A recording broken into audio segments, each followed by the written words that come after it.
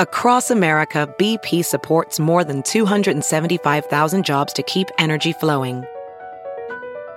Jobs like building grid-scale solar energy in Ohio and producing gas with fewer operational emissions in Texas. It's and, not or. See what doing both means for energy nationwide at bp.com/investing in America.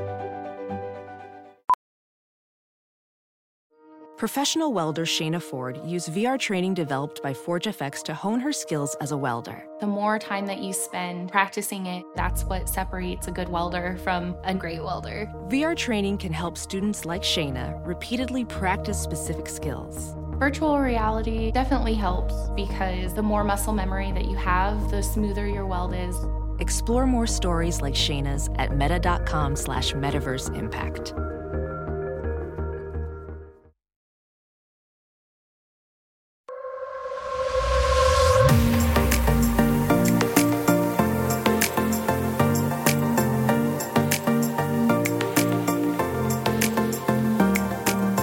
Hello guys, welcome back to the Balanced Fawn podcast, Soul on Fire.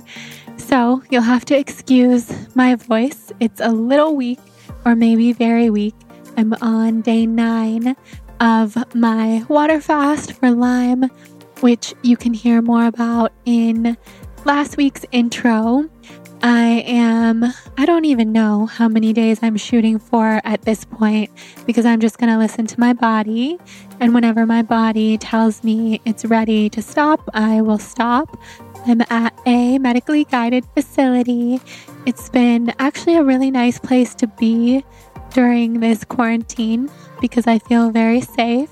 I'm just hanging out in bed all day. I go outside when I have the energy, soak in nature. It's been really beautiful. I've received so many incredible downloads and insights that I can't wait to share with you guys. You know, I'll be doing a water fasting update when all of this is over, and I'll do a full solo episode on it when the time is right. So because I don't have all the energy today, I'm going to keep today's intro really short and sweet, which is actually kind of nice. I usually do my long intros and it's really fun and I give you guys all the life updates and things. But this episode with Jenna was so special. Jenna has been on the podcast 4 previous times. So this is her 5th episode with me on Soul on Fire. When I met her, when was that? I guess it was 2 years ago, although it seems like longer. She taught me all about human design and being a reflector, which has ultimately changed my life. And now I can't meet a single person without looking up their human design, asking them when they were born and where. And every single person in my life has been determined by now with their human design. It's very fun. When my friends have babies, we look up their human design immediately. But human design charts are very complex, and Jenna, I truly believe Jenna was sent from the heavens to be such an expert on this topic. Not only does she read charts, but she has such an intuitive nature. And when it comes to people's energy types and teaching them how to live, and when she looks at somebody's chart, she really intuitively gets so much more, which is why it's hard for me to recommend anyone other than Jenna as a human design chart reader, because she is just the top of the top. She's the absolute best. And she's also one of my closest friends. We talk pretty much every day. When she's in LA, I get to see her a lot, and she currently lives in Monaco, but she travels a lot, which is phenomenal for those of us who love her here in LA. And yeah, so like I said, she's been on 4 separate times. The first time we were talking about everything, human design, also reflectors. The second time we go deeper into human design. We talk about projectors quite a bit. And my friend Jillian, who's a projector, was on that episode. And then she came on with our friend Dara, episode 159 to talk about human design and astrology and astrogeography. So, and then we released that episode twice as a best of the show. So she's actually been on 3 times. This is her 4th. So lots to dive into with Jenna. Would highly recommend listening to those older episodes. And in this episode, we go really deeper than we've ever gone about human design. We talk about the profiles, so the numbers that you see in your human design chart. Like I, for example, am a 4/6. So we talk about that. We talk about so many things like generators and manifesting generators and manifestors, because we had not focused on those much on this podcast yet. And we just go deep into all of it. I also saw her shapeshift into many things, including an avatar in this episode. So you'll see that. It was really special. She's really special to me. I'm so grateful for her. And like I said, going to keep this intro short and sweet. My voice is going. I can only get so many words out per day while I'm fasting, because that's just kind of the nature of my body when I fast. So before we dive into the episode, I wanted to thank our sponsor, Four Sigmatic. Four Sigmatic is very, very timely right now because they're huge for immune support. And I know everybody out there is looking to support their immune system right now and give themselves a boost. So you can use the code BLONDE, BLONDE, for 15% off at checkout with Four Sigmatic. And some of their immune boosting products are chaga, which is perfect because chaga is actually my favorite Four Sigmatic product. It tastes like coffee. I'm sure I will be drinking a ton of chaga when I get back from this fast, when I get back home, because I'm going to be avoiding coffee for a while to continue healing my adrenals and just to keep all of the great benefits of this fast going. They also have plant-based protein, which is a big immune support. They have mushroom coffee, their mushroom blends, their adaptogen blend, which is one of my favorites. It comes in a purple container. It comes with mushrooms and roots and berries and superfoods. So I know that you will fall in love with that. And also you can go to foursigmatic.com/blonde to see all of my favorites. I have a bunch of favorites and you can shop with my code. And then, if you're just looking for a good coffee alternative, Four Sigmatic is that. I love using either chaga or reishi or their mushroom coffee, blending it up with some hot almond milk and hot water, cinnamon, sometimes stevia. It's phenomenal. They are all vegan and they have very, very low sugar, completely organic, third-party lab tested. We've had the founder, Taro, on the podcast in the past, and he's definitely going to come back on.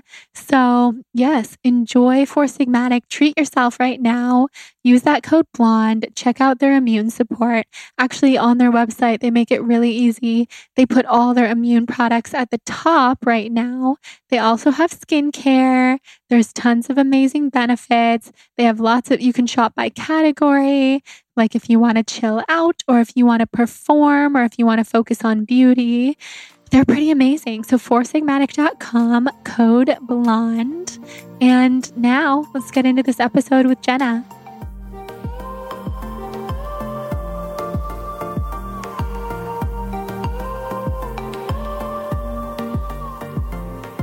All right, Jenna, how do we continue a conversation we've been having for like 5 hours 4 hours already? Oh my gosh. So Jenna and I are at her hotel here in LA. She's been here for like a month. Mm-hmm. So I'm quite feeling like Jenna should stay forever. I know, me too. You and me both. Mm-hmm. I feel like I live here. When I'm here, I feel like LA is such a vortex. It is. That when you're here, you just get it's like the whole world doesn't exist outside of LA. It's kind of crazy. I know. But I love it once I'm here. And I feel like it goes so quick because every single day it just like blends into the next. I literally can't believe I've been here for a month and I'm leaving in 2 days' time. It's crazy. I'm so sad that you're leaving. I know. Everybody listening, Jenna is one of my favorite people in the world. And when she's here, it just feels so right. You definitely really belong does. here. I know. We'll get into all the details of where you do live right now and your amazing traveling lifestyle. Yeah. But for people who might not have heard the other 3 episodes with you on the Balance One podcast, wow. Do we have 2 or 3? I think you're right. We have 2, you and me, and then 1 we did with Dara. Oh, yeah. So we definitely have 3, and this is the 4th. Yeah. Tell everybody just a little about who you are for the new people around here. So I am a human design reader. And human design, I'm sure many people listening have heard of it, but it's kind of an art, kind of a science that was discovered or invented in the late 80s. And if you want to get like super scientific about it, it's actually this idea that we're kind of swimming in a sea of what they call neutrinos, which is like these tiny subatomic particles that contain intelligence. And they come from obviously outer space. They come from all over, from outside the earth towards the earth to basically inform us energetically, like who we should be, what we're like. It's kind of like programming that's just in the ether, basically, and it's transmitted through these neutrinos. And so the whole idea is that what human design does is that it basically says that you can measure the type of information that was sent to you about who you come to be based on the time and place you were born. Because like where we are now, there's energy here. Where someone else is, there's a different kind of energy. There's different vibes all over the world at different times. And the place you choose to be born at is kind of like your energetic launch pad, and it matches who you are. And so who you always are, your real higher self, is who you came in as. And we can measure that based on where you came in and what time you came in.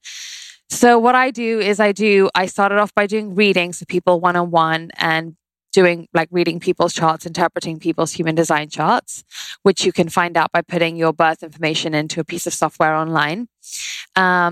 And now what I do, because my waiting list got so long, I was like, I'm sure there's a way of being able to give people readings without one-on-one giving them readings. And so what I did was I created an online library of videos, which you can customize to your own chart. So there's one for your energy type, there's one for your profile, there's one for the way that you eat, the way that you digest, there's one for the way that you work, there's one for how you manifest, and all the different variables of all the different things we are within that. So now that's kind of like the main thing that I do is I create customized videos for people to be able to learn about their design. And instead of coming to me for an hour, you can do 10 hours online of deep diving into who you are and who you came to be. So amazing. So for everybody listening, if you haven't caught any of our previous episodes, it's totally changed my life to learn about human design. Jenna knows this. We talk every day. Jenna knows all the things about me. When I'm not here, we voice note like all day, every day. Yeah, it's the best. So learning about being a reflector, first of all, I'll never forget when via email, when we first met and we were first talking and planning to have you on the podcast like 3 years ago, 2 or 3 years ago. Yeah. I remember saying to you, okay, I plugged in my info. I think I'm a reflector, but I don't know. And I didn't know anything about human design. And you got back to me and said, well, if you're right, if you are a reflector, I'm, super excited because it's rare. Wow. And I forgot. I didn't know. I can't remember that. Oh, That's yeah. so cool. I could find the emails and you're like, oh my God, I hope you are, because I don't really get to read reflectors very much. And then I remember thinking, okay, well, I hope I am then. And then we did it. And of course I am. And then later have found out my dad's a reflector, which is insane. Like the odds of that. Mind. Yeah. Intuitively, I really truly feel one of my children will be a reflector. Wow. Future children. I pretty much know I'm going to have 3, and I pretty much know that either the first or the third is going to be a reflector. So mark my words, we can all listen to this in the future. Oh my gosh. Who knows? Because I'll obviously be happy no matter what, but I feel it so strongly. I mean, the odds of a reflector giving birth to a reflector, i.e. your dad and you, and then I mean, that's small enough. Third generation The reflector. small third generation would be insane. I know, but I wouldn't be just surprised. Feel it. I have. It's like the deepest knowing. Wow. So I don't know. I don't know if that's a boy or cool. a girl or anything, but so cool. So I'm a reflector. You're a projector. Mm-hmm. There's generators, manifesting generators, and manifestors. Mm-hmm. So I know for everybody listening, since we do have quite the deep dive reflector episode, which was super fun. Mm-hmm. And then we kind of did a projector episode with you and Jillian. Yeah. Let's talk about the other three really quickly in the beginning, because I know there's so many people who listen that fall into those categories. Yeah, such a good shout. And I feel like I don't get to talk about generators enough because for some reason I've never been on a podcast with a generator. Like I did one podcast with a generator, but it just hasn't really, and I've never been on a podcast with a manifestor ever. So really, yeah. So I love that you're like asking about this and stuff, and that we're kind of going there. So I guess should we start with generators? Generators are, it's so funny because I think the word is really misunderstood, because generator just sounds like, and in a lot of human design circles, like the traditional way is like generators are the worker bees of society and they're just the ones that can like actually do things. And I just feel like that's so not encouraging, because one of the things that human design is really, I guess, like showing people is that, we're moving into a whole different work paradigm as it is, where it's like no one is meant to like slog away and no one is meant to like kill themselves working and doing something that they don't want to do and totally depleting themselves for no reason. So the thing about generators is that they are people who, when they are lit up, they create energy. And like, I'll describe the magic to you of a generator is that when they themselves are so happy and juiced up with like a life force, it's going to, by default, without them even trying, it's going to spill out into other people and make other people around them happy and make other people around them more productive, more inspired, more energized. But the irony is, as a generator, you can't like go out of your way to make people happy. You can't go out of your way to like be almost like codependent like that, where it's like, if I suffer, then someone else will be happy.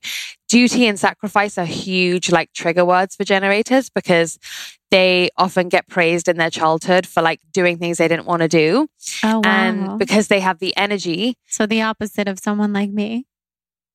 So because a generator has the energy to like help someone move home, or has the energy to like infuse someone else with the happiness and the zhuzh and the whole thing, they think that they keep having to do that. And they think that they have to do that. And in order to do that, they have to make themselves unhappy, or they have to suffer.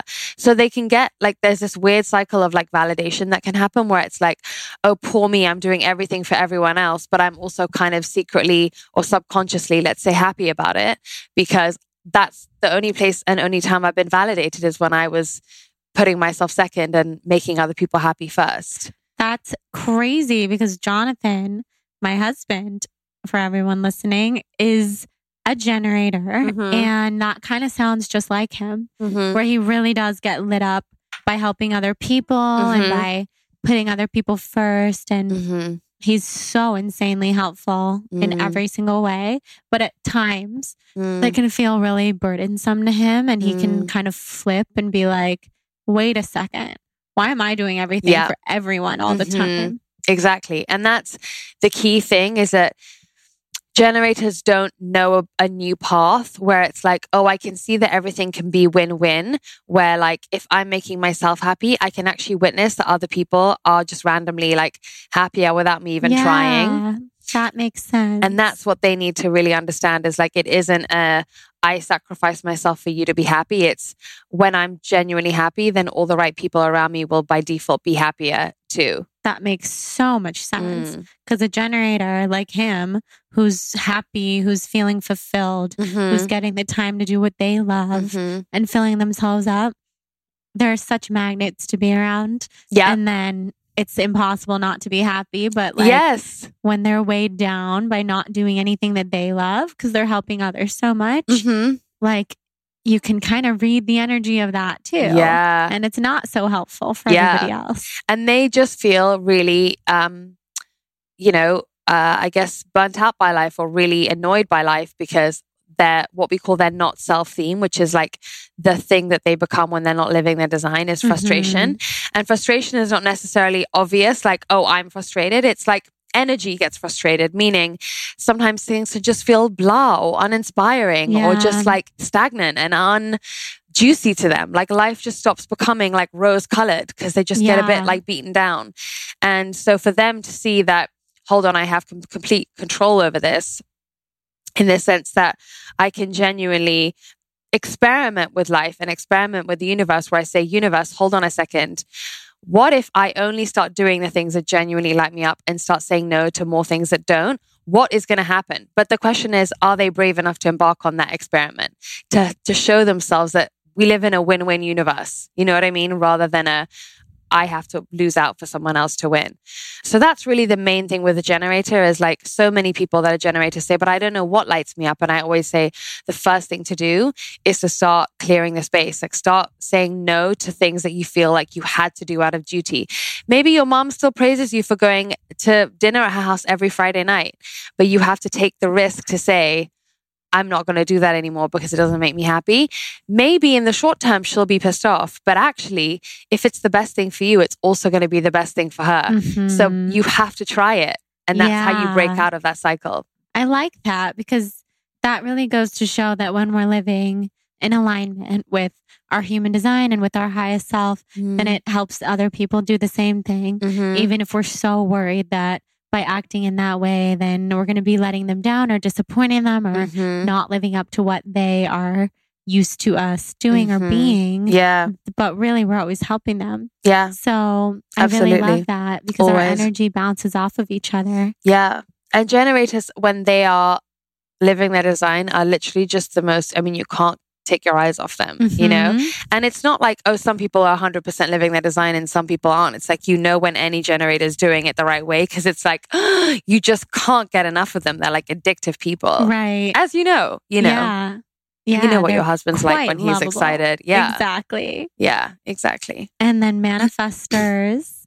So manifestors, it's interesting. I know one very well, so I feel like I'm so familiar to the energy of a manifestor. My sister's a manifestor, and she's like my favorite person on earth. And manifestors are people who, again, the literature is going to lead you the wrong way, because the literature will say manifestors have a repelling aura, and when they're living their design, they're just repelling people and this and that. Oh my gosh. Which is so terrible. Yeah, what? But you have to remember that Ra Uru Hu, who's the guy who founded human design, was a manifestor. And why would he say that about himself? So he was someone who personality-wise didn't really, I mean, correctly for being a manifestor, didn't give a shit what other people thought. But also the energy of every manifestor is to start things. It's to bring things in. It's to create a movement. And so Ra Uru Hu wasn't, in a way, he was living his design because he wasn't concerned about how human design was interpreted. He wasn't micromanaging how it was received to everybody. He wasn't holding people's hands through it. He was like, this is what it is. He was an atheist, so he gave the whole thing a lens, like the way he expressed it. You, of course, if you're an atheist, you're not going to express it in a spiritual or conscious, quote unquote, conscious way. So he obviously channeled it through his own self, which we all do. And he would be like, oh, I don't care if you're eating roadkill or if you're eating the finest steak. Or he'd be like, you know, first you're born and then you die. And that's just how it is, you know? So that's who he was. And so he would say manifestors have a repelling aura, because I believe what he meant to say was manifestors, they have an aura that is very selective because they're here to create movements. So think about famous manifestors are like J.K. Rowling, J.R.R. Tolkien, Gloria Steinem. They're people that literally like created new worlds within this world. Okay. That's so cool. It's so cool. And basically every manifestor isn't supposed to be concerned with who comes into that world or who doesn't come into that world with them. All they're supposed to care about is creating that world. And if someone comes across a manifestor and sees a world, let's say, for example, someone read a Harry Potter book and was like, you know what, it's just not my thing. Then it's the universe with this selective aura at work, because it's saying, you know what, the right people that are supposed to come into this world come in, and the people that don't jive with it just don't jive with it. That sounds just like the manifester in my life, the way that I was telling you a couple days ago. Oh, really? One of my good friends from college is a manifester, and she may or may not be the only manifester that I know in human design personally in my close circle of friends. And that's her to a T, just 100%. She's so creative, so smart, so brilliant, and also so everything you're saying. Wow. Like in the best kind of way. That's amazing. It's really interesting. Yeah. So I think it needs a reframe because people think like, oh, that means they're just not likable people. And that's not true at all. No. The only time. Be the most, right? Yeah. Like it would be pretty extreme, maybe one way or the other. Yeah.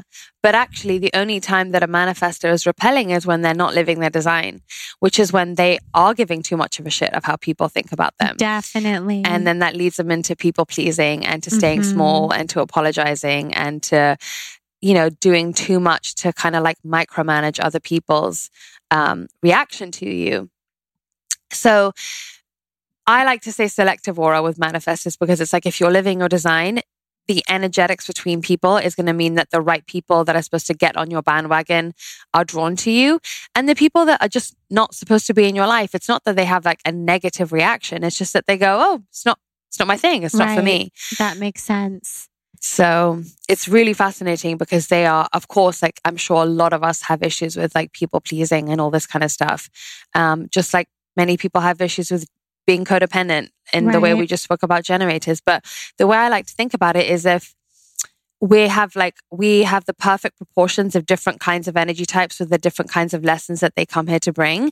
And it's just that if you work on the lesson of your energy type and your profile and your authority, then you're healing like your corner of the world. It doesn't mean that other people don't have other stuff as well, or you know what I mean? Mm-hmm. That's because we all have such gifts, which is the thing to remember. 100%. And then manifesting generators. Okay, so this is the question I've been wondering for so long. Like they're a blend of manifestors and generators. How does that work? I mean, does that mean they're super dual personality? Does that mean that they're so similar to generators or manifestors? Are they truly their own type? I mean, I know they're their own type. Yeah. But how much? Good question. So if you want to get technical, what makes a generator is that they have the sacral chakra colored in, which is that box that's kind of, when you're looking at a chart, it's the box that's like second one up from the bottom. And that's the sacral chakra. And basically why that makes you a generator is because the sacral chakra is all about desire and it's all about creativity. And so it's basically saying that when something sparks your generator engine, you create more energy. And so that's what makes a generator. And what makes a manifestor is when you have one of the what we call motor centers, which is the ego or the emotions, or you can also be a splenic manifestor when you have one of those things lit up and it's directly connected to the throat. So when you have a manifesting generator, it's literally that you have the sacral chakra and you also have one of those centers connecting directly to the throat. Oh. So you basically have both energies inside you. Now, when you're like a super classic manifesting generator, the sacral and the throat are directly connected to each other as well.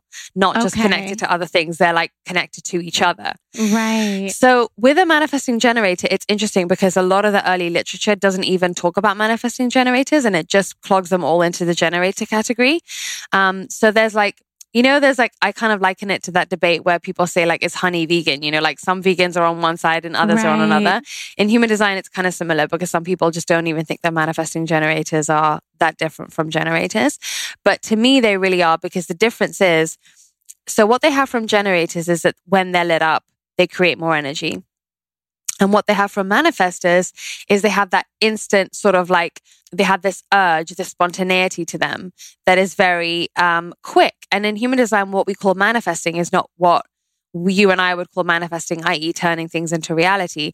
But with manifesting energy, it's like just by speaking something into existence, it's that quick. Like you can make things happen by literally talking.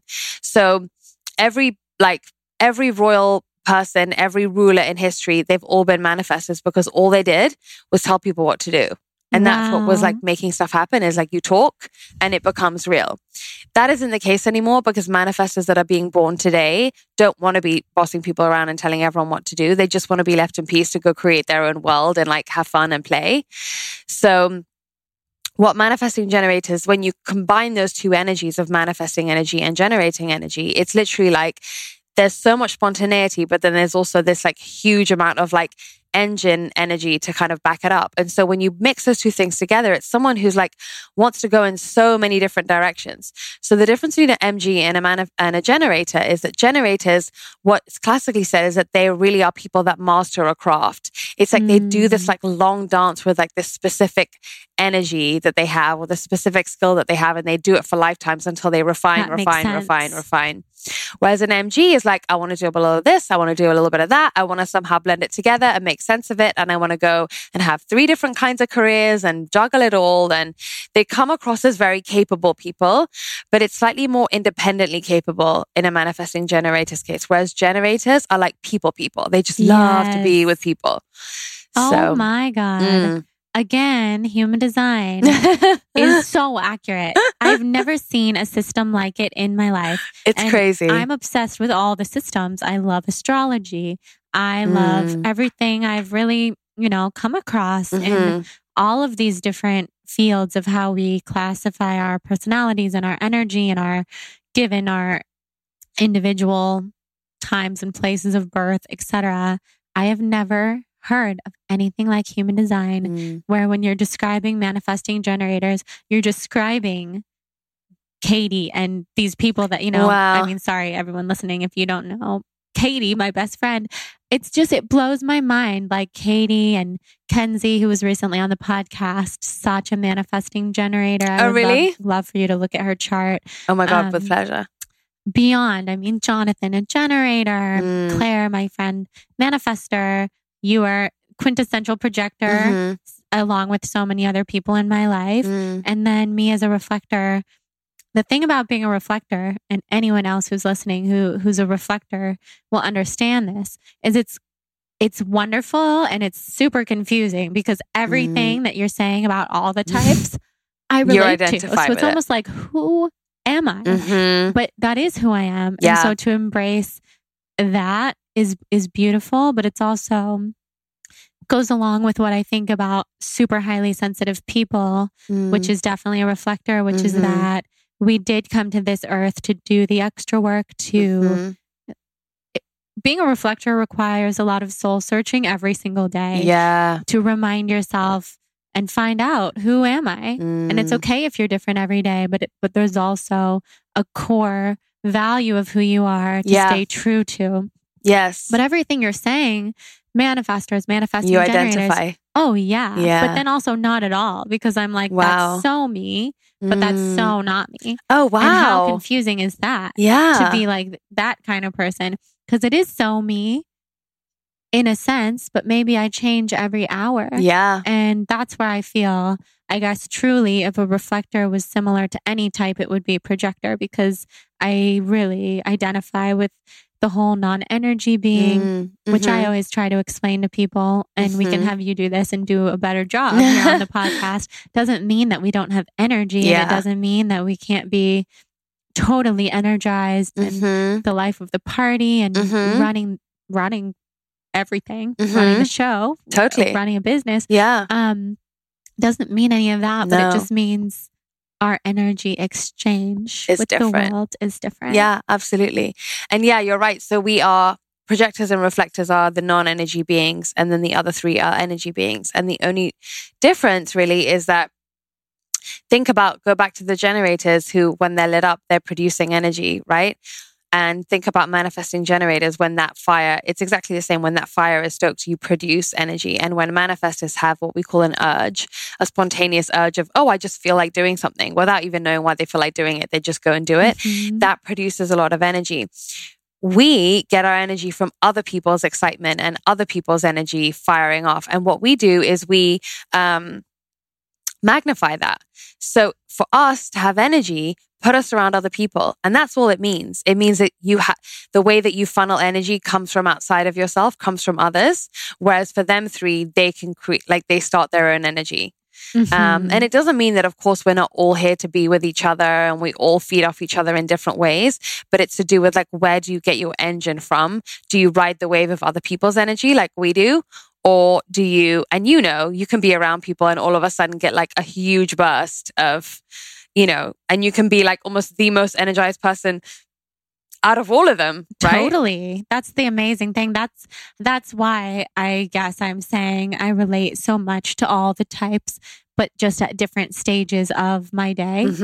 And that's what's so interesting. Yeah. I could be the most energized, the most social, the most bursting at the seams with everything. And then I could also be completely needing to be left alone. And like I was telling you, the way I woke up today with every muscle in my body throbbing. And I had a phone call and I had to just keep putting it off because until my body was ready, there was no way to even get on the phone.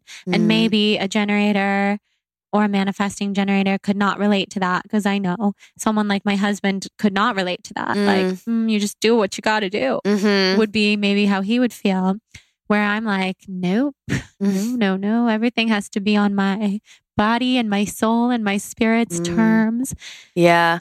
I'm convinced that that's one of the things that one of the like pieces of universal wisdom that you are here to show other people how to do, though, because I think everybody would be better off if we listen to, not this old beliefs of like sooner is better, quicker is going to get you there quicker. Like none of that stuff I don't think is relevant anymore. And I think that that's one of the things that I think you so innately know in your body, in your body's wisdom as a reflector, that you actually are here to teach everybody, no matter if you are a manifesting generator. I mean, I know a ton of exhausted MGs that are like, I don't feel like I'm an MG because I'm so tired. Totally. And it's because we are trying to push and force and try and do things in such a cookie cutter way, including get to success and get to happiness, Yeah, it's so true. So it's really fascinating that you say that with so much like knowing, And I know it so deep in my bones. That's why learning that I'm a reflector has changed everything in my life, because it's just showed me that what I'm here to teach. And it's just given me that extra layer to understand why I'm so different. And I think the first reading I ever had with you was the first time that I learned that being so different is not a bad thing. Yeah. Where I'd always thought, even up until that time in my life, which was not that long ago, that it's such a bad thing to be so different. Yeah. And now the things that has opened up for me to know that being different and being tired and sick. So thank God I met you before I got really sick. Oh my gosh, yes. Because what would that have done to my mind to spiral out of control to be a reflector who is also bedridden from a disease for the last 2 years. Wow, chills. That's crazy. I know, me too.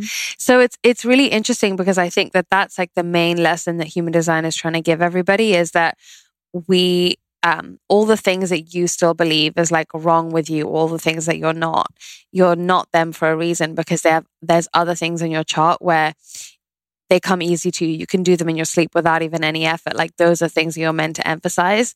And if your parents had said to you in your whole childhood, like these random things that you're good at, like flower arranging or bringing people together, these are things that are going to make you like a bajillionaire, you'd feel so different about those things. Totally. And that's the only thing that's missing, is that you haven't had societal or familial programming to back up what is strong in you and what your innate genius is. Exactly. And it's also interesting because I think a lot of people, like, for example, if you're a generator, and I'm getting this one a lot recently as well, they're like, I identify so much with being a reflector though.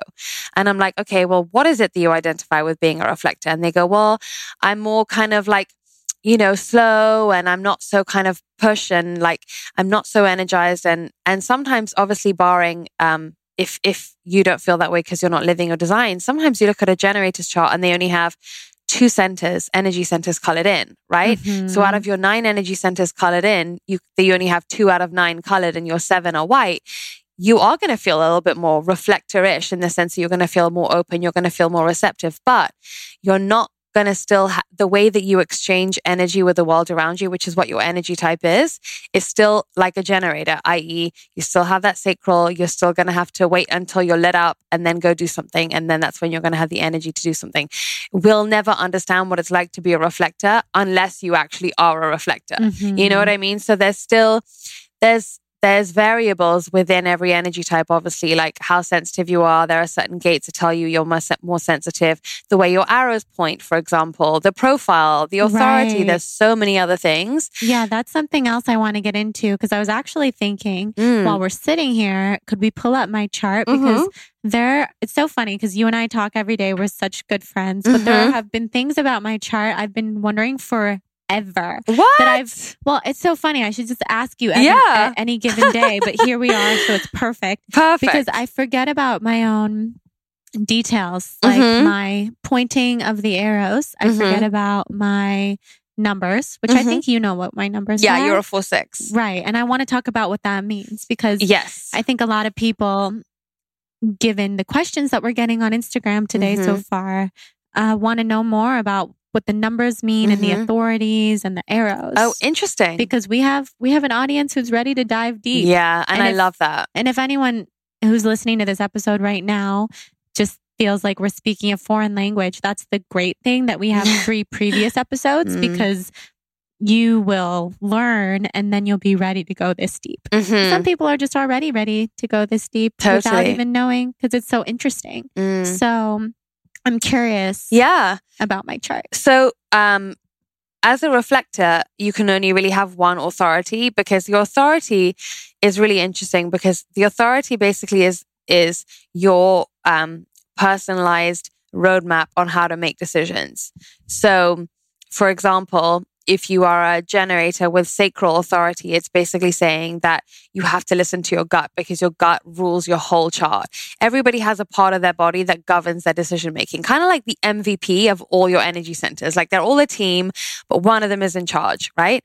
And that's essentially what your authority is like which part of your body makes your decisions. So for me, I'm emotional authority, meaning that I have to work with my emotions before I can get clarity on what to do next. Means I can get very swept up by, if I'm in a good mood, I'll probably say yes to 100 things, which later on I'll be like annoyed about that I said yes, or I didn't even really mean, or I didn't think about it properly, and I have to sleep on it, and I have to take my time, and I have to buy myself time and say, let me come back to you. I can't just be like, yeah, oh my God, count me in, because chances are next day I'll wake up and be like, oh, why did I commit to that thing? I so didn't want to, or that's not right for me. I can see now that I've slept on it, that it wasn't aligned for me. So with your authority as a reflector, you can only be one authority because all reflectors are totally white in terms of their energy centers. Right. And so therefore, what happens to them is that they have to, like how everybody else, is what we call a solar being, which means that they have something in them that is kind of like dominant and shines out of them when they walk in the room. A reflector is more kind of misty with their aura. You can't kind of like grab them and like figure them out as easily. Definitely not, because we can't even figure ourselves out half the time. So you can't, it's very difficult to see a reflector truly because what you're really seeing is a reflection of yourself when you're with a reflector. Is that what you see when you're with me? Yeah. That's very cool. Everything. If you ever meet a reflector, think about the way you would describe them, and that's exactly you. Oh, wow. So, you know, that whole like spiritual principle of like the other person is you and stuff. Think of it like a reflector is it's like the most extreme version of that because they truly are like chameleons and blank slates. So they are able to reflect yourself back to you.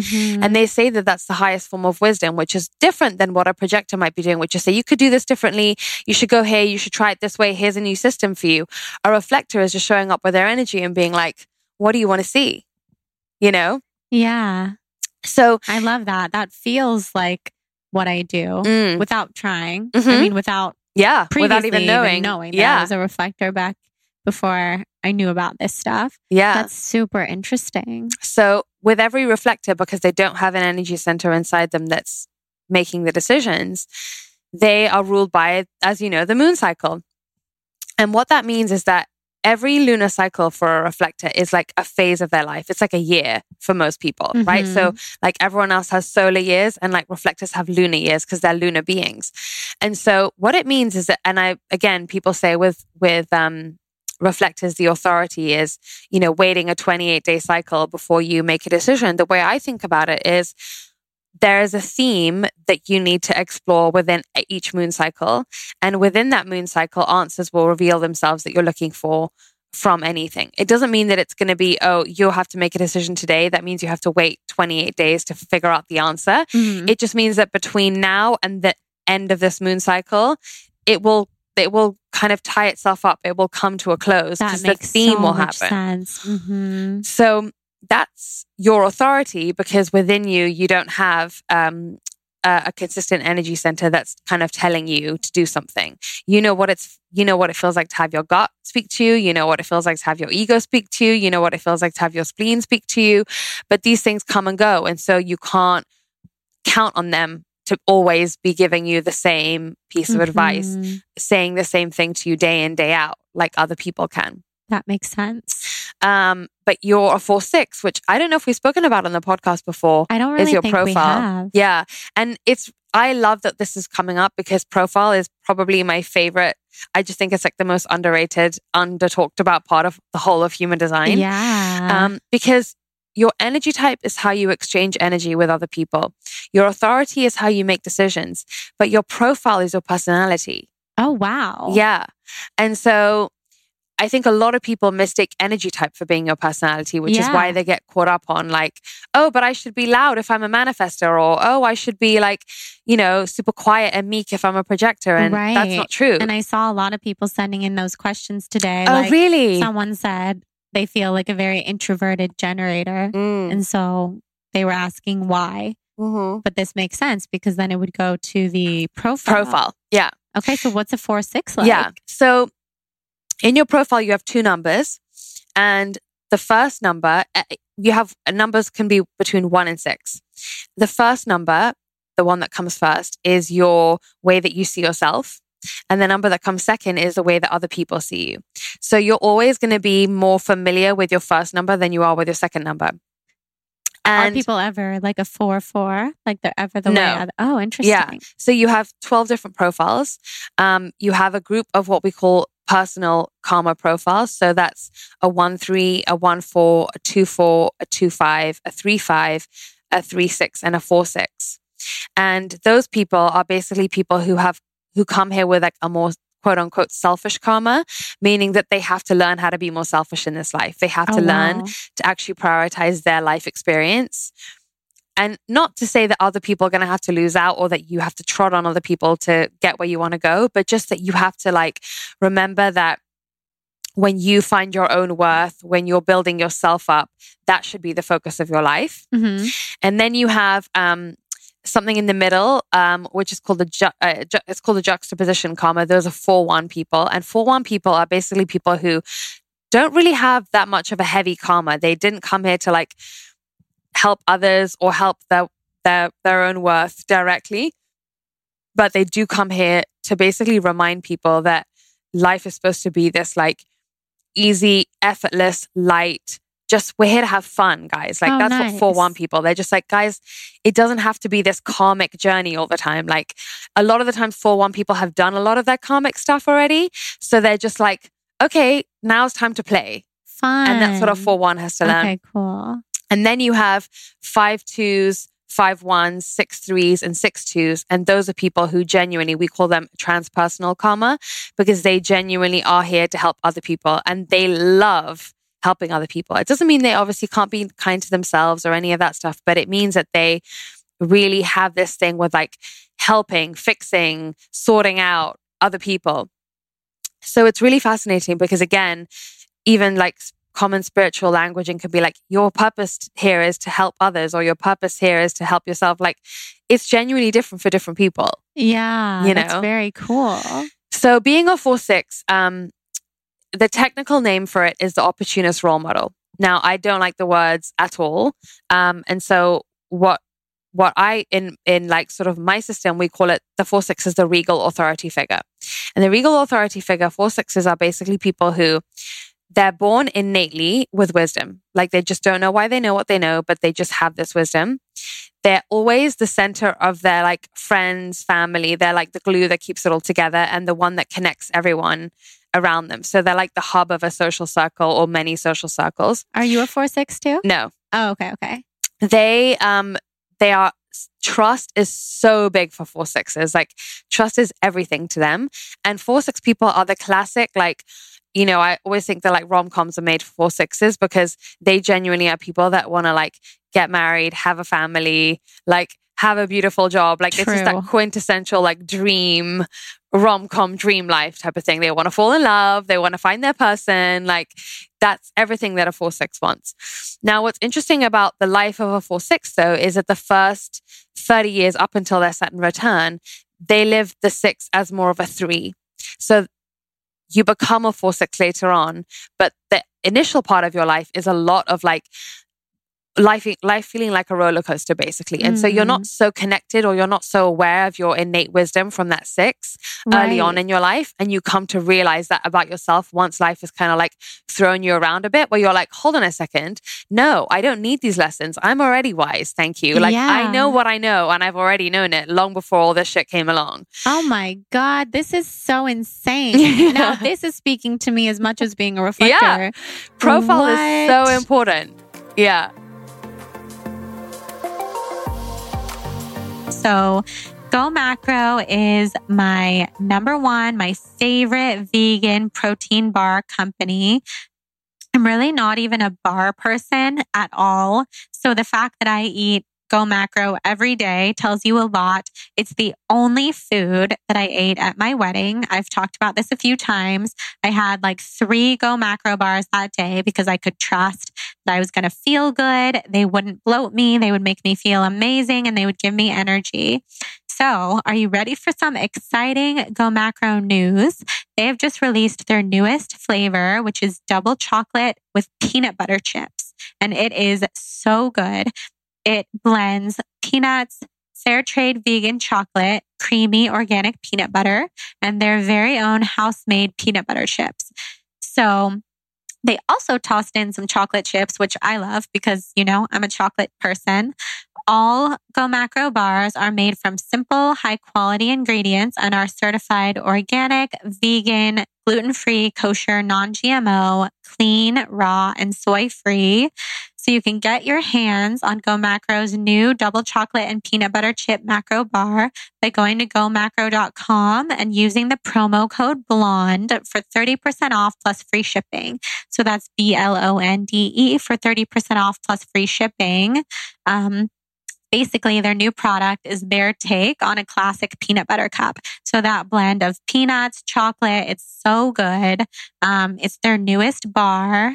They also have nut-free bars. They have FODMAP-friendly bars. So you can check out all their different flavors at gomacro.com with the code BLONDE, which will get you 30% off plus free shipping.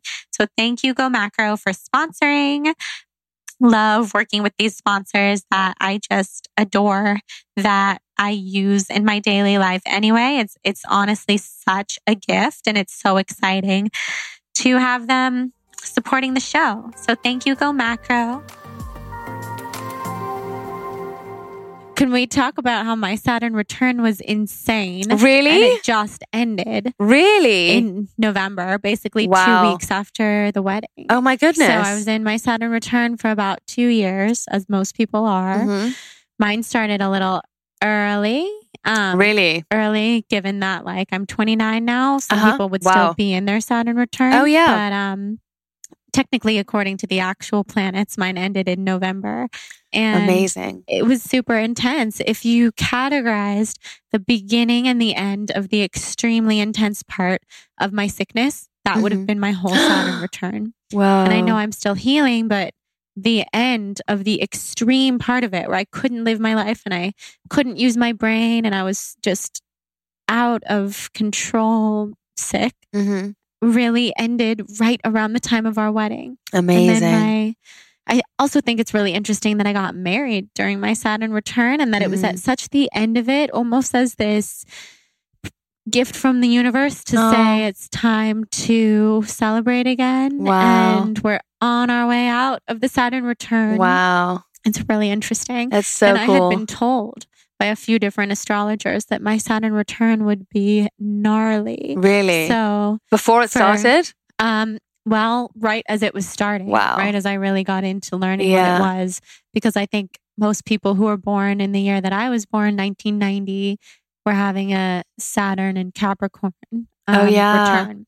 And Saturn in Capricorn is tough. all about work, and it's very tough. And it's like all of a sudden, this big earth sign was descending upon my life, where I am an air sign with the Aquarius rising. I'm a Cancer moon, a reflector. Like, oh my God, all of these lessons from Capricorn were really like a slap in the face. Wow. And to my nervous system was incredibly tough. Wow. And that's why, I mean, Sagittarius is the house of health. So I was convinced Sagittarius had to be involved in this Saturn return. But no, you can get lessons from any planet. But yeah. Incredible. Did you have an interesting experience with your Saturn return? Yeah. My interesting experience with my Saturn return was that before this, I had a food business, and I had so much resistance to doing human design as a career, because I just was like, I just viewed all that stuff as fluffy, and, you know, I just looked down on it a bit, you know, and I just thought, no, with work, you have to be like business. You have to have like a serious business with like product, and you know what I mean? I had so much resistance to just doing things a different way. And, I think my Saturn just pushed me to really let go of that rigidity and that need to have so much of a structure and create a different kind of structure, which I have now. And so when my Saturn return hit, like right in the height of it, was when I closed my business without even knowing that, was when I closed my previous business. I think I broke up with my previous boyfriend in my Saturn return. I met my now fiance. So it was a lot of changes, but mostly to me internally, you know, like all that rigidity and that hardness that I was brought up with and praised for as a kid, like just let like every single aspect of that and how that was showing up in my life, let it go. But 4/6s specifically have their Saturn return is like extra important to their lives. And so is anybody really with a 6 in their profile. Pay attention, because your Saturn return is when you go from this archetype of experimenting to this archetype of coming into more settled wisdom. It depends on where the placement is. So for you, you are like, oh, I had this wisdom all along, and how it shows up in the 4, like, you know, it makes a difference what other combination your number 6 is with. But in the life of every 6, your Saturn return is extra, extra important. Wow. Yeah. That makes sense. Also, because up until that time in my life, I was pretty tuned out to any intuitive gifts that I had, or psychic gifts or anything. I think it was part of my life when I was very young, but I didn't even view it that way. And then I really went on a different path with my life and have slowly been brought back to it ever since around the beginning of my Saturn return. Really? Maybe a little bit before that. Wow. When was the first time that you saw someone's face Shapeshift? Yeah. Nicola, the shaman in Ojai, that was a friend of mine. So talk about people who were in healthy food business and then became into the spiritual world. Because Nicola and I knew each other from, she had an almond milk company, and then she moved to Ojai and is a shaman, and she did a lot of spiritual work, and she asked me to come see her there. We barely knew each other, by the way, from the almond milk thing, but that's how we met. So it was very interesting that she said, I'm hearing your name. Angels are whispering your name to me. Wow. I want you to come see me. And this was the very beginning of my spiritual journey. So this is before your Saturn return? It was, so I'm trying to think now. It was 3 years ago. So yeah, I guess it would have been right around the very beginning of my Saturn return. Wow. Because it was coming up on 3 years ago, if I'm calculating it correctly. Oh, wow. Which it was, yeah, because I was already with Jonathan. So it wasn't like it was any longer than that. So she asked me to come in. We sat there. Oh my God. And I stared into her face, and she was crying, and we were having this whole our third eyes were connecting, and she was feeling it way more than I was because she was much more in tune with it. But I watched her face shapeshift and I was screaming. Wow. I was freaking out because I had never seen anything like it. And the crazy thing was, I had heard about it maybe like 2 weeks before that. Someone mentioned to me the whole shape-shifting thing that some people can see people's faces morph, and crazy. So it was almost like it was brought into my consciousness so that I would know that it was a thing. But I don't even remember who said it or why. Fascinating. And then just happened. I watched her face shapeshift into many different things, including galaxies, where her face would just disappear. So I always left that session with her, and it was so cool because she taught me about Pleiadians and other things, thinking that that was her power and that she was so powerful, and she is, and she is so powerful and tapped in. But over time, it was actually Shaman Durek, who's been on this podcast, who said, no, Jordan, that's your gift. Wow. You see people's faces shapeshift. Wow. And you see people's faces morph. And you know, and many people can see that. And I can't see it in everyone, but I see it in people who are really, and I'm seeing it in yours right now. Me? Yeah. Wow. Yeah. Which is You've not never surprising. seen that. I know, but that's so crazy. My God. You're such an alien. Really? Yeah. What do you see? The thing what did you is, see? okay, so I'll tell you, and I'll tell you why I don't always see it in you or in certain people. And it's because I have chills. There's so many factors that go into it, because I started noticing a pattern with it where, because I first saw it with Nicola, I saw it with Shaman Durek, and then I forget who else after, but it went on, and it was usually shamans or it was people who have done a lot of spiritual work, but then sometimes I would see it in others as well. And there have to be a few factors involved. It has to be someone who's done a lot of spiritual work in their own life, where they have opened themselves up and they know who they are. And then they also have to let that filter down from me to see them. They have to feel really safe, and they have to take their regular earthly boundaries down. Oh, wow. Because if their boundaries are up, then I can't really see it. Some people walk around the world, including me, I'm pretty sure, with those boundaries down constantly, which is not a bad thing. That's the way I definitely choose to approach the world, which at times is not great for me, but I like approaching the world that way. Interesting. Where I'm realizing now that I'm seeing your face shapeshift and I'm looking at it, I think even though you're obviously so comfortable with me, whoa, you're showing me everything right now. Jenna. Oh my God. You have a monkey too. Really? Oh my God. Wow. That was so deep. Let's see if it keeps happening.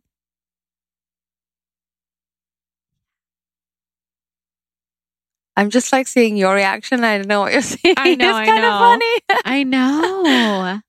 Lots of animals. Wow. Really? Things I have never seen before. Really? Mm-hmm. So when I saw a monkey in Lacey's face, I just saw that in your face as well. So that would be something to look into too. And I don't know if that means you have a spirit animal with you all the time. And I would love to know the spirit of the monkey. Interesting. Playful energy. But I also saw a giraffe. Oh, wow. I've never seen a giraffe before. Giraffes are my favorite animal. That's amazing. Yeah. And the first thing I saw, and what I'm still seeing right now, because literally one half of your face is shape-shifting and one half of it is mostly looking like you. Wow. Whoa. Whoa.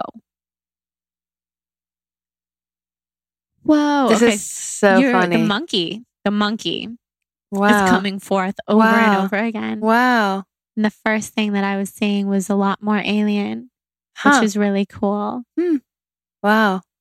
For anyone who's like, this is the funnest experience, because your whole face is like looking like, I just feel like it's looking so deep into me. It's like it's like a laser. Your eyes are like lasers right now. And there's a filter. There's like a filter that comes over your face. And it's like this shadow that I'm trying to follow. Avatar. It's like a monkey avatar. And we need to look. I have a lot to learn. And so for everyone listening and for you as well, like this is so cool for me as well. And thank you for letting me look so deeply into your energy, because now I'm learning this beautiful avatar woman that is you. Wow. Is here. Crazy. And, oh my God. And she's so powerful and so comfortable. She is like, okay, now I want to rewatch the movie Avatar, because I've never seen it. When I watched it years ago, I wasn't into it. Let's learn about avatars, because you have such avatar energy. Whoa. And so what I see in people's faces, is it means a lot of things. It's the spirits that are with you, and it's your past lives, and it's you in all dimensions. Wow. So that's you have so an crazy. avatar woman in another dimension who's maybe like, she's like your fifth dimensional being, the way that I feel like I'm very Pleiadian, you're very avatar. And this is so cool to learn this about you. Wow. And I did see alien energy at first too, but maybe it was the avatar coming through. It's funny because Dara always says you're an avatar, and I never knew what that meant.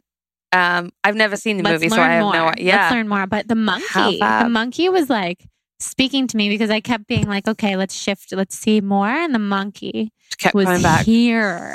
Wow, what a cool experience. And yours is like this really powerful female maternal monkey. Ooh. And Lacey's monkey was for sure a male monkey that lives on her property. So, I mean, the energy lives on her property. So this was different. This was really different. And that's so weird about the giraffes though too, because giraffes are like my favorite animal. I love giraffes. That was a really I'm like strong obsessed one with them too. Isn't that your crazy? Avatar girl, she was like so smiley and so wise. Oh wow. Oh my God. I want to learn so much more.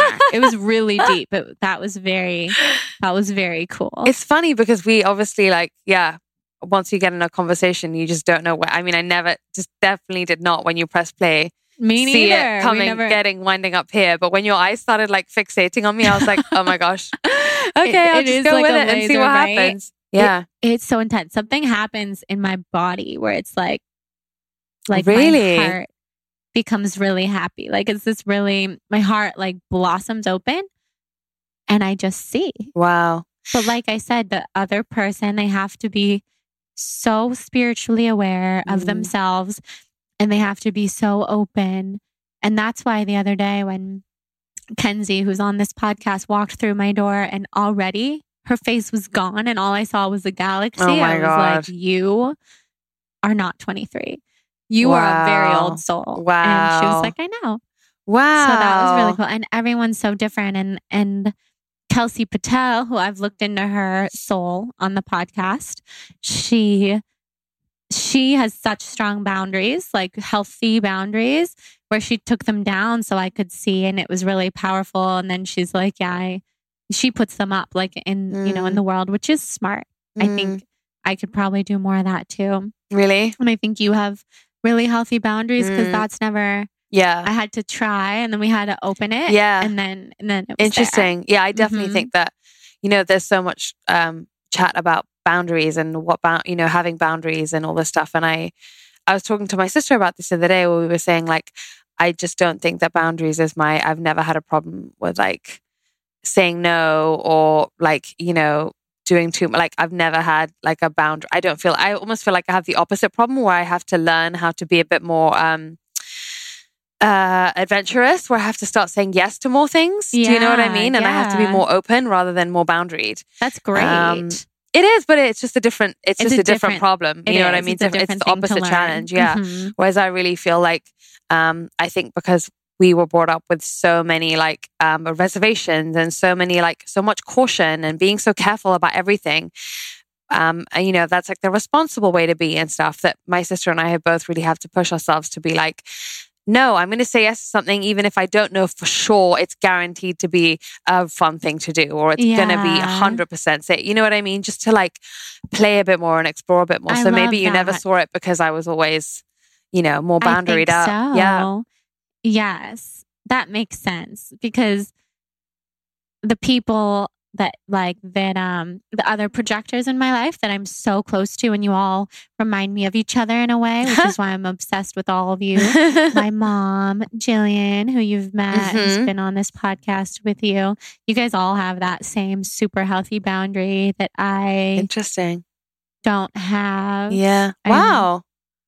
Yeah. I mean, I could learn to have it more, but like, yeah, you guys don't seem to be so penetrated by other people's energy, even though you could still be exhausted by it and super aware of it. Yeah. Maybe not so like it is a projector penetrated. thing. Yeah. Yes. And boundaries, like I think just what we were saying at the beginning, like duty and making other people happy is very much like a generated energy association. You know, so for them, because they are so like people, and it's so about like togetherness. And if you dare to not be together, then you're like a bad person to a generator. Do you know what I mean? Whereas like projectors are kind of more like, no, I'll happily like, you know, float in and out, kind of like, you know, leave me to it sometimes. I love that. You know, it depends. And also, you know, what we're saying about profile, your profile definitely comes into it as well, because within the profiles, if you have a 2 in your profile, that's more of a hermit energy. And the hermit, again, I hate the words of the profiles, but the hermit, I'm a 2/4. And the hermit is like, doesn't want to be disturbed when it's in its process. It just wants to not be like, if anyone wants to like come in or whatever, the natural, you have to watch that your natural reaction isn't like, why are you bothering me? And sometimes it's like, no, the person just walked into the room, but the 2 is going like, this person is specifically coming here to bother me. Do you know what I mean? Definitely. So there's a funny relationship with other people when you're a 2. And just like with every number means something different to how you learn, how you interact with people, how like you get to your wisdom, so many different things, which is why I'm obsessed with profile, because people don't talk about it enough, and there's so much to it. Definitely. And then there's 12. The arrows, I want to see. Oh yeah. Did I just interrupt? No, not at all. I was just saying there's 12 profiles, there's 12 signs. So it's like, that's really it's very cool. personality. Yeah. Yes. So the arrows, is really interesting because the arrows mean so much. Like in every arrow, there is a whole subsection of what we call base, color, and tone, which then also tells you like 1,000 other things. Whoa. It's mad. Like so once you get into it. read someone's chart for like days. Yeah, days. That's why online you have access to 8 to 10 hours of me reading your chart for you. I can only give you 1 hour. I have to squeeze that all into 1 hour and go over it super quick. And when we do a reading, but if you look at the library, you can literally just go and go and go. Brilliant. And it just deeper and deeper. It's mad.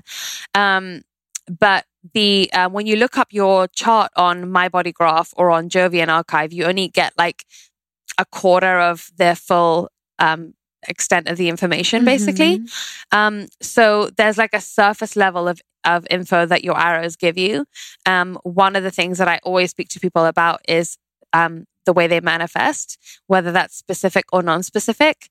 Have we spoken about this before? Yeah, we have, but I'm curious because I forget which way mine point. So you're specific. That makes sense. So what you're looking at is the bottom right-hand arrow. And if it points to the left, it means that you're specific. So when we talk about specific manifestors, that's like very aligned with how manifestation stuff is spoken about nowadays in this sort of like wider world. I'm not talking specifically about like Lacey, for example. I'm talking about, make your list, make your vision board, that kind of thing. With specific manifestors, it's energetically correct for them to get really honed in on what it is that they want and like really down to the details. I mean, I knew that was me and I wanted to confirm because that is me. That's how I manifested Jonathan into my life. It was the most specific thing in the entire world. What were your specifics? So I knew him already, but I didn't realize he would be the one that I was calling in.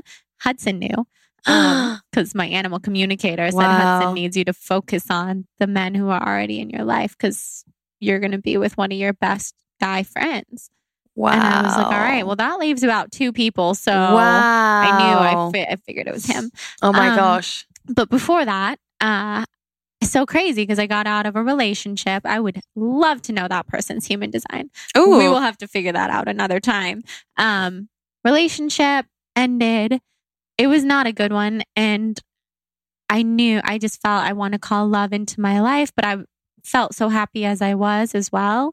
And I just got very specific about who I wanted to call in, wrote it all down for basically 6 weeks and the way that I wanted to feel. And it was extremely specific. I want this person who I'll be with to be a very close friend of mine. I want my friends and my family to love him super easily because that was something I never had before. I want to be with someone who all my friends are friends with, who my family is obsessed with. And someone who treats me like a princess, and someone who's really into health and fitness, someone who will be vegan with me, like on and on and on. And someone, who cares about fitness and health more than I do or as much because it's so important to me. Someone who's creative, someone who's sensitive, someone who's poetic. Wow. That's writer, super specific. Driven. I could go on. Someone who knows what they want, someone who wants to have a lot of kids. There we are. Just a few weeks later, I'm telling you, Jonathan showed up. It's like he saw me being ready and then he was ready. Amazing. Mm-hmm. God, that's so cool. Yeah. So specific manifestor people, people that manifest in a specific way, I should say. Sometimes when I say specific manifestors, people think I'm talking about just the energy type.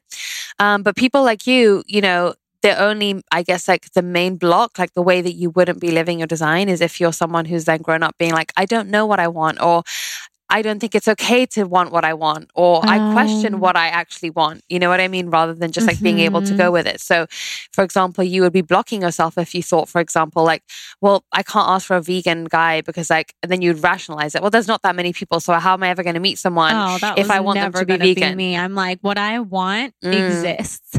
Like whether it be work or person or anything, you're I always so lucky. Felt that. You're so lucky that you have that, like that strong inner knowing. Well, you know? people like my parents would tell you, and my friends before this life was my life, that I was crazy. Like this girl thinks she's going to get whatever she wants. Amazing. But I really did think that. Really? And it really did happen.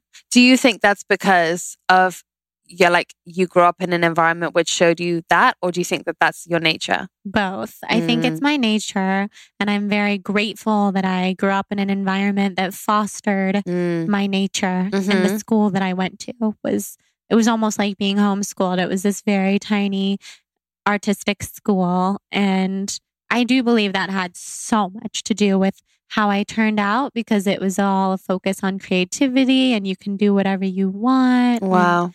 Amazing. That's so what about cool. you? Are you a specific or non-specific? I'm non-specific. Okay. So non-specific is the other way around, where you aren't really supposed to be focusing on the details of what you want. You're supposed to be thinking much more on like the general, like the outcome. So if I, for example, am like fixating on like wanting a certain guy, for example, or I like want him to be tall, or I want him to, I don't know what, I'm just making this up.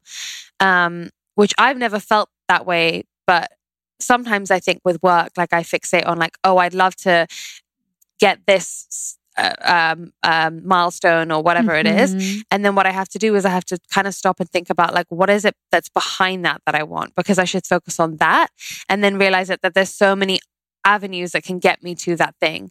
So if I want to, like, let's say, for example, if I wanted to have an article written about me, let's just say I pick like a specific magazine or something, which I haven't actually done because I don't know, I just sometimes feel like magazines are not really something I don't really think about, like print media. But just as an example, like, okay, it isn't actually the magazine that you want, that specific magazine, and you shouldn't fixate on that. What do you think it's going to get you? Oh, I think it's going to bring more people to find out about me, or a different kind of audience. Okay, well, in that case, open yourself up to your intention or your desire to have a different kind of audience find you. Oh, I love that. You know, and then focus on that, but leave how it fills itself in to the universe. Yes. So with non-specific people, I kind of think of them as people that need to learn to let go of control a bit and like micromanaging a little bit in that way of like how things pan out. Whereas I think specifics have to learn like, no, what I want is like these clues were given to me by the universe so that I could actually like hold them in my vision. Yeah. You know what I mean? So it's like the universe gives you more guidance up front and you have to like run with it, you know? Yeah, that makes so much sense. Oh, I love that part so, of it. Yeah, There's so many elements to a chart. I know. And it's more like all the qualities that you get given in your chart is there because you probably didn't do it the other lifetimes that you were here. Yeah. Or your ancestral line didn't do it that way. And so you need to do the opposite to kind of like heal or become more of a full human being, or to break your natural nature or go against your inclination. So it's not like, it's almost too small to be thinking of it as like a personality, like this is who you are, this is how you are, I'm different to you, you're this, I'm that. It's more like, these are my lessons. I have to embody these lessons, these personality, these traits, these qualities this time around, not because they're me forever, because we know they're not me forever, right? But because in this lifetime, this is what I have to focus on and work with to make me more whole. That's really cool. Yeah, that makes sense, because for me, I feel like it's definitely a ancestral lineage healing type of thing. But also hearing you say that, because I'm such an eternal soul kind of thinker, makes me like, no, I want this to be me forever. No. I really do. Well, if you're a reflector, your soul is a reflector for sure. Oh, thank God. 100%. Because when we look at who you are in this lifetime around, we look at the conscious and the unconscious. And when we look at the subconscious, or the whatever you want to call it. So if that blueprint in you has any color in it, then you wouldn't be a reflector this time around, because the two things would layer on top of each other.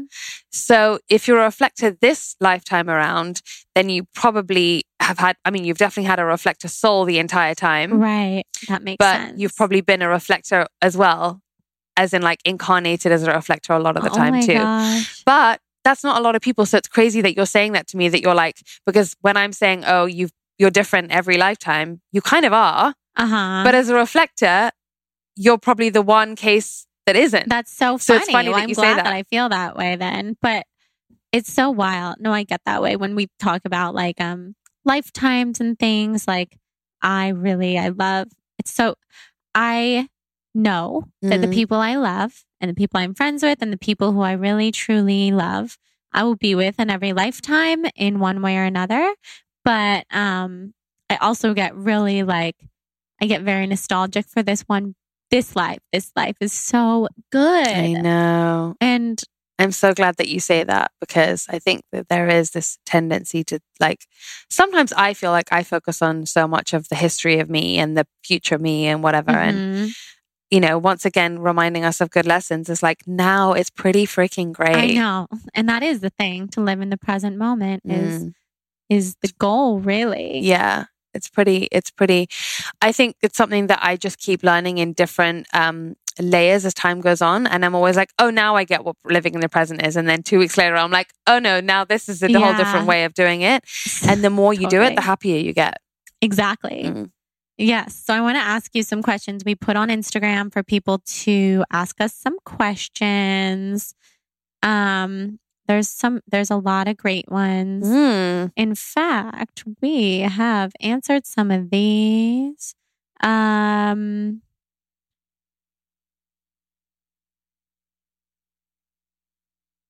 we spoken about your incarnation cross before?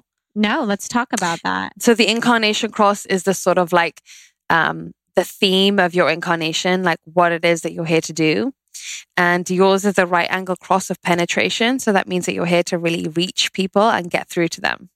Love. Isn't that crazy? That feels totally on Isn't point. that absolutely bonkers? Yeah, it is. It's so you. It really is so you. To a T. And by the way, your most important gate actually has to do with seeing what's coming next for the world. Yes. So that's another one for you to just to think about. I do see it, but I see you have a nose for the future. Distant future. I would love to see what's coming anytime soon. Well, it is actually more the distant future because it's interesting. Yeah, it is more the distant future because you're not it's not coming from a logical, predictive place where you're like, well, we've just been into matcha, so what's coming next is this. Right. It's not that at all. No. It's more it is long, not logical. Big idea, big picture. Yeah, it's more like this deep knowing of things that they just come into my mind when I'm on the beach or when I'm in nature, and I'm like, oh, the world's going to be this one specific way. I wonder if you started writing those down maybe, because it is your most important gift and skill set. I will. I feel like I don't hardly tell that many people. That's funny. Yeah, because it comes a lot of times through plant medicine as well. And wow. because that just, it's me the whole time. Yeah. It's just connecting me deeper to me. But Yeah. I see good things coming, just for everyone listening. I do. Good. I was just going to say, does it turn out well? 100 years from now, 1,000 years from now, yeah, for sure. Wow. I mean, and the good thing is, because I believe we will all be back here again at that time. I mean, we can at least choose to be. We can experience that.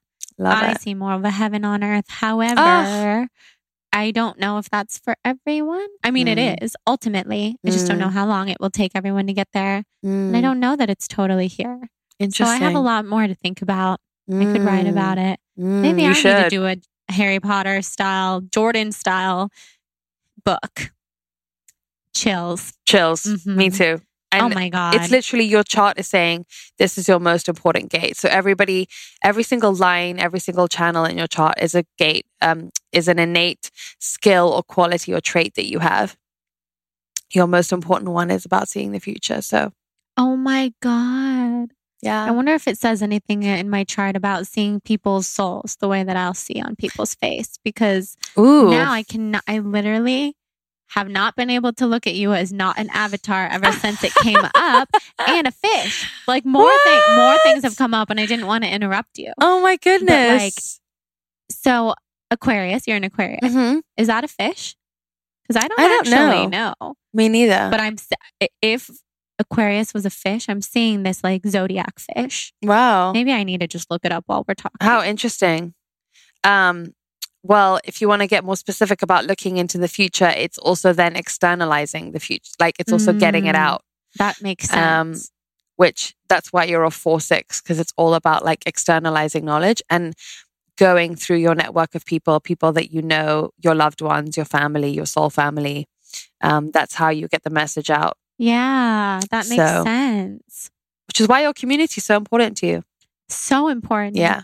And also I was thinking about that when you were talking about being a reflector and a non-energy being, because I may not, I do work on my own, yes, but I need to wake up and at some point get on social media and connect with my community, because it wakes me up. Wow. And it's like the antithesis of how everyone says to be productive in the morning. Yeah, I was just going to say, like people say don't be on your phone. And I don't do it first thing, but sometimes I do. And when I do, yeah. That's awesome. Yeah. God forbid I see something negative and then the whole day gets not good. So that's why it's not good to do it first thing. Yeah. But it energizes you. Mm-hmm. I love that. That's so cool. Yeah. Okay. So I'm finding some really good questions from people. One of them is from our friend Kelly Packer, who I love. Oh, Hi, Kelly. Kelly, you're the best. Her new little baby boy. I know. I'm obsessed. So He's so gorgeous. I know. So I love her question. How does Jenna think Pleiadian star seeds and human design are intertwined? Ooh, such a good question. I genuinely think that it's not like an obvious overlap. Like I think they can come in whatever. I almost think like human design is just the costume that suits you to be able to do what you need to do. Mm-hmm. And so it's almost like I'm thinking of like Men in Black, you know, it's like just, it gives you the costume to be able to come here and do what it is you need to do. So you could be from here, you could be from somewhere else. You still need to come back with a manual on how to use your energy, how to make decisions, you know, what's your personality appear like to you and others? What are your innate like traits and gifts? Like it's kind of beautiful because it's just the makeup of how someone who appears to be human this time around is, you know? That's what really do you think? Cool. Well, I'm thinking a bit of what I saw the first time I did ayahuasca, which I tried to express to you. It is very hard to describe, where I saw human design charts like the one we're looking at in like 5D all around me. Wow. And I walked through them in my mind because I was really laying there seeing it all. And it was so real. It was the most real thing I've ever seen. Like, okay, human design is more real than being human. That's kind of what I saw. Because, you know, the thing is with us on this earthly plane is that everybody thinks these things like human design and astrology and shamanism and Reiki and all these practices, people are very, you know, some people are very skeptical, where when you take yourself away from that earthly layer, there's no skepticism at all. Wow. It's like, if there was any piece of me that it is so real. Wow. And what we're experiencing, in my opinion, is less real. And that might be confusing or scary to some people, but it's like a dream. And so what I think is that we're in a dream, a really great real dream, and it is real. Mm-hmm. But when we die or when we leave this place, we are back to an eternal place, and then we're like, that was a good experience, a cool dream. Not a dream, but it's the closest way I can describe it, because it is real, and I don't want to like make our human experience sound like it's not real, because it's so important. But it's also dreamy, and you can make of it what you wish. And so what I saw about human design in particular, because I saw it like spinning and really cool things. And clearly it was channeled by the man you spoke of earlier. I think it's kind of I think it was sent from the stars. So like maybe not the Pleiadians, but sent from the cosmos to this earth. I totally agree. I've never thought about that before, but just hearing you say that is like, oh, for sure. Yeah. And, and the way I see it, and even the way I saw it when I was in that ayahuasca experience, was like, if the cosmos is here and the earth is here, there's like this big bow right here, and human design's right here. Wow. So it's in the middle, and it's like connecting it all. Wow. That would be what I think. Well, it's really cool because you have something inside the inside human design is a system called the magnetic monopole, where your G center, which is a center that's right in the middle of your body, that's the one that's like a diamond shaped. They basically say that it's like the reason why you get a body or you get this personality or whatever it is because there's this magnetism that gets created between your like soul and the earth.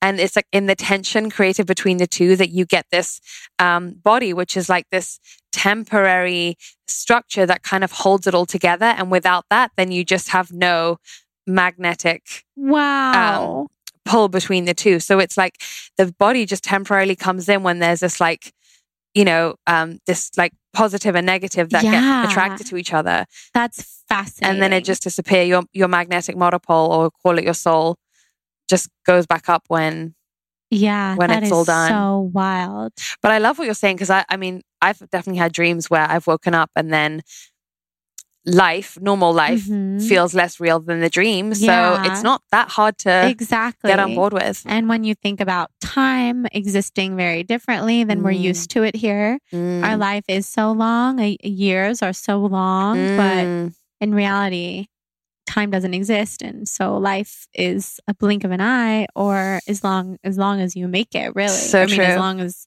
it feels. So true. Okay, I love this question because it's more a question about you. And it's so funny because we went into this and I'm like, we may or may not talk about human design. And we talked about it the whole time. But I love this question. Someone asks, they're curious about your move to Monaco. How was the process of moving to another country? So the reason why I moved to Monaco was because a year and a half ago, I was like, I don't want to live in London anymore. I've manifested it very non-specifically because I said, universe, I don't want to live in London, but I don't know where I want to live, but I want to live somewhere quiet and warm. And I thought for sure there was going to be LA. And 5 days later, my now fiance called me and was like, I need to talk to you. Like, let's go out for dinner tonight because we need to talk. You know what I mean? One of those. Yeah. And he was like, so he's an art dealer. And he was like, they changed the laws in this country where I literally can't afford to be an art dealer if I stay in the UK. I want to go somewhere that is not far from here. I don't want to be far away from my family. I can't move to the Middle East because he comes to America all the time for work. And he was like, that's just too far away. So he came up with, he was like, the choices are either Milan or Monaco. And my favorite grandfather lives in Monaco. So for me, it was kind of a no-brainer because I'd been there before and he's my favorite and I want to spend as much time with him as possible. And so we moved. We were supposed to move last April and it just kept getting delayed. And we moved in the end last September, so 2019. And so far it's been amazing. It's like everything that I wanted non-specifically without me knowing that that's what I wanted. So I don't know how long I'm going to be there for. I'm someone though who loves to change, and I love moving around, and I could easily not have a home. I could easily just move from place to place. I see that for you. So it doesn't feel so much like a home, but I don't think I think I prefer it that way. I think I like not feeling like I have a place, and I'm always moving around. So it's, for right now in my life where I'm at, it's fitting me just like perfect. Yeah, it's so perfect. How much time do you really spend in Monaco? Probably like 3 months out of the year, 4 months out of the year. Wow. Although I did move in September. So I think when summer comes, I'll probably spend more time there, because that's when it's like, that makes sense. Beautiful and warm, and loads of people come in and out. So, I'm sure people will come visit me, or there'll be more stuff going on there. Yeah. But in the winter, I've spent a lot of time still coming here, still going to London to work, and my assistant still lives there, and I have a team there and everything. So just kind of flitting around is what really suits me though. I know, it really does though. Yeah. Whenever I think of you, I think of a hotel, like a cozy hotel vibe with being where it makes you happy and creating, because that's the coolest thing with what you do. You can really be anywhere. And it's nice to have a home base for you and Phil, but it's also maybe not totally necessary. Yeah. And then wherever, at some point you'll land. Yeah. And it'll be in the perfect place.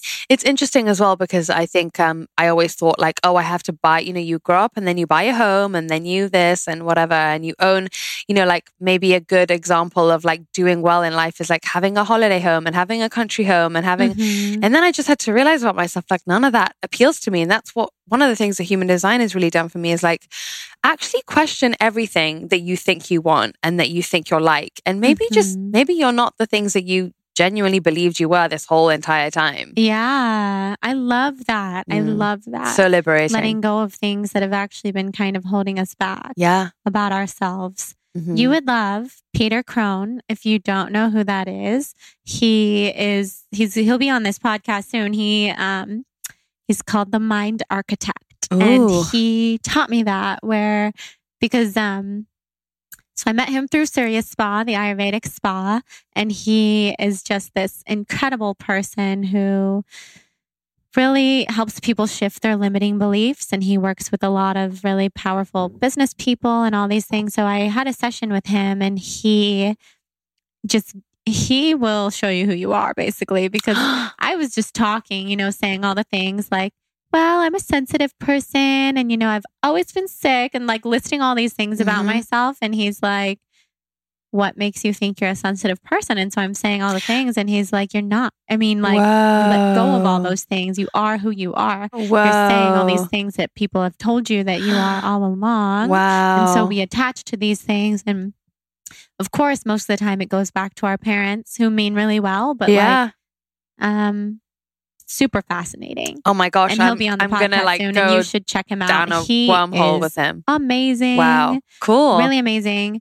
And he helped me see how I was really limiting myself in that way. Wow. In a lot of ways. Amazing. Yeah. Oh, like as soon as we leave each other tonight, I'm going to be like researching everything about this guy. Yeah, he sounds you're amazing. gonna love. Totally. Wow. Yeah. So cool. Then basically what else is on the horizon for you? You've been doing human design, and watching you in your element with human design is so cool, by the way, because you're so good at it. It is such a gift. Thank you. But what else is on the horizon for you? The next super exciting thing is that I realized that, people, as much as they, take the courses online and enjoy the videos and all that sort of stuff, I really noticed that people still do want readings because they want to get into the specifics of their chart. And I was like, I need to figure out a way to do this. So we trained in November. We had our first human design reader training. We trained hundreds of people to learn to read charts. So cool. And very, very soon, maybe even by the time this comes out, we'll have on our website, you will be able to go find a reader, who's trained in my way of reading charts, who's taken our training, and you'll be able to connect with them and find someone who you actually resonate with to give you a reading, which I'm so excited about, because the number one question I get every single day, all day, is how do I get a reading? Where do I go for a reader? Who's good? Who can you recommend? And I'm so excited that I actually finally have people that I can recommend to do it. Yeah, so that's I'm amazing. Like psyched. Like, so is there genuinely. a name for your style, the way that people have been trained? Yeah. What's it called? I mean, I didn't call it anything. I just called it Jenna Zoe Training, basically Jenna Zoe Human Design Training. And all these people who I didn't ever want to recommend readers that I thought were going to be giving the advice in the way that I feel like the traditional way is, which is very damning and can sometimes make you feel not that good about your chart. Right. And I like to put it in a positive way.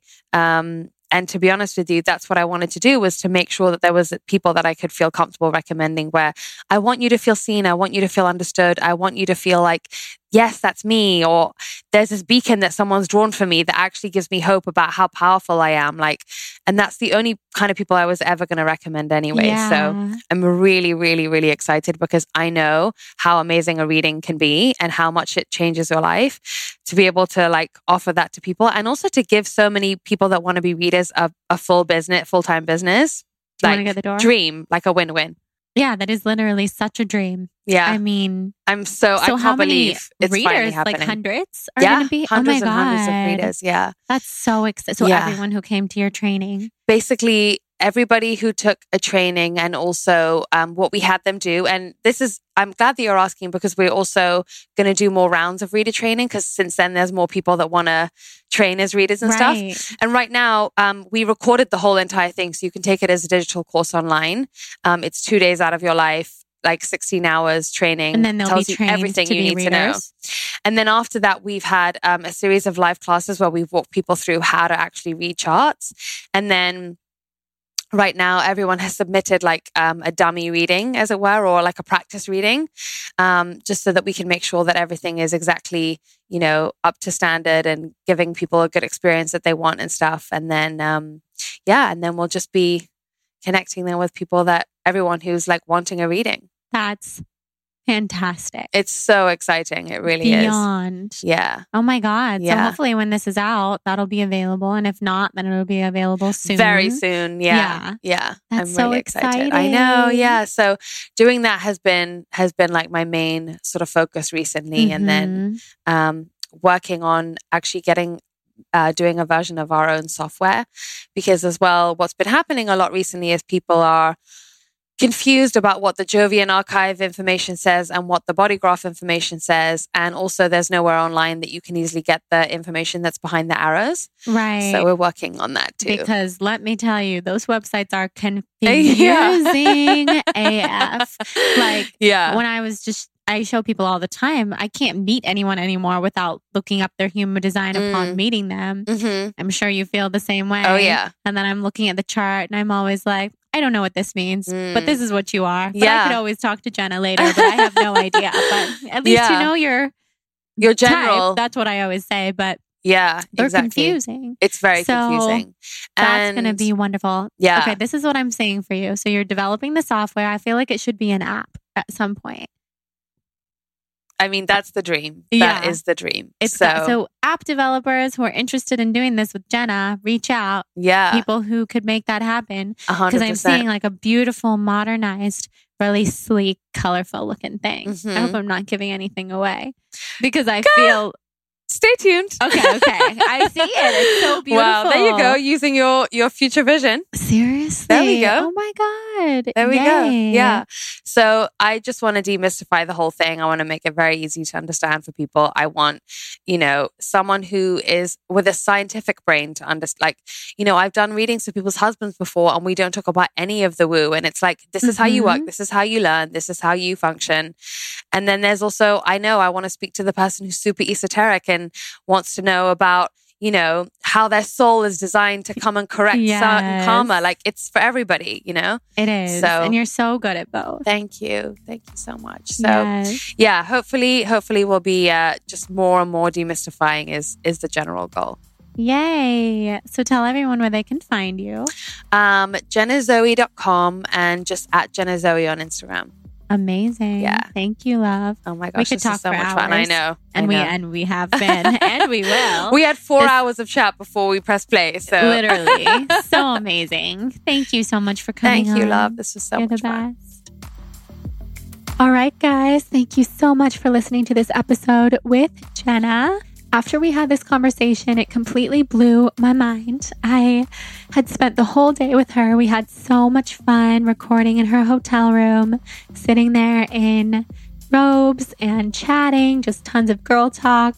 She is the best. I'm so appreciative of her. I just adore her. And I also always learn so much from her. So I know this episode was informative. She's such a teacher. It's incredible that she does the trainings now. So you should definitely check out her site, Jenna Zoe. You can find everything from her Instagram, Jenna Zoe. She's one of my favorite people to follow on Instagram with her uplifting quotes and tips. And she is a powerhouse of knowledge. And now we know she's also an avatar and many other things. So I'm also going to keep this outro pretty short because of my fasting and I'm tired and, well, tired isn't the right word. My voice is tired.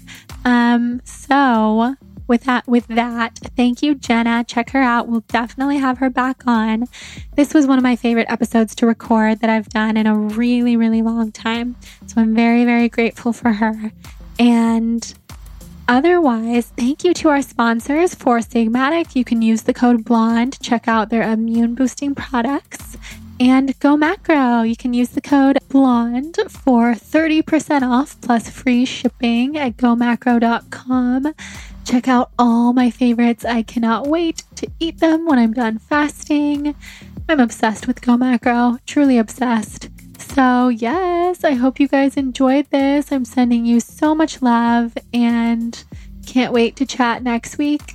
And however you're feeling right now is completely fine. Feel free to revisit the meditations in the previous few weeks' episodes, dealing with everything that's going on right now. And sending you all the best and so much love. If you feel inspired to rate and review the podcast, please do and send me a screenshot to jordan@thebalancedblonde.com and I will send you my free gift for you via email. So much love. Mwah. Have an amazing day.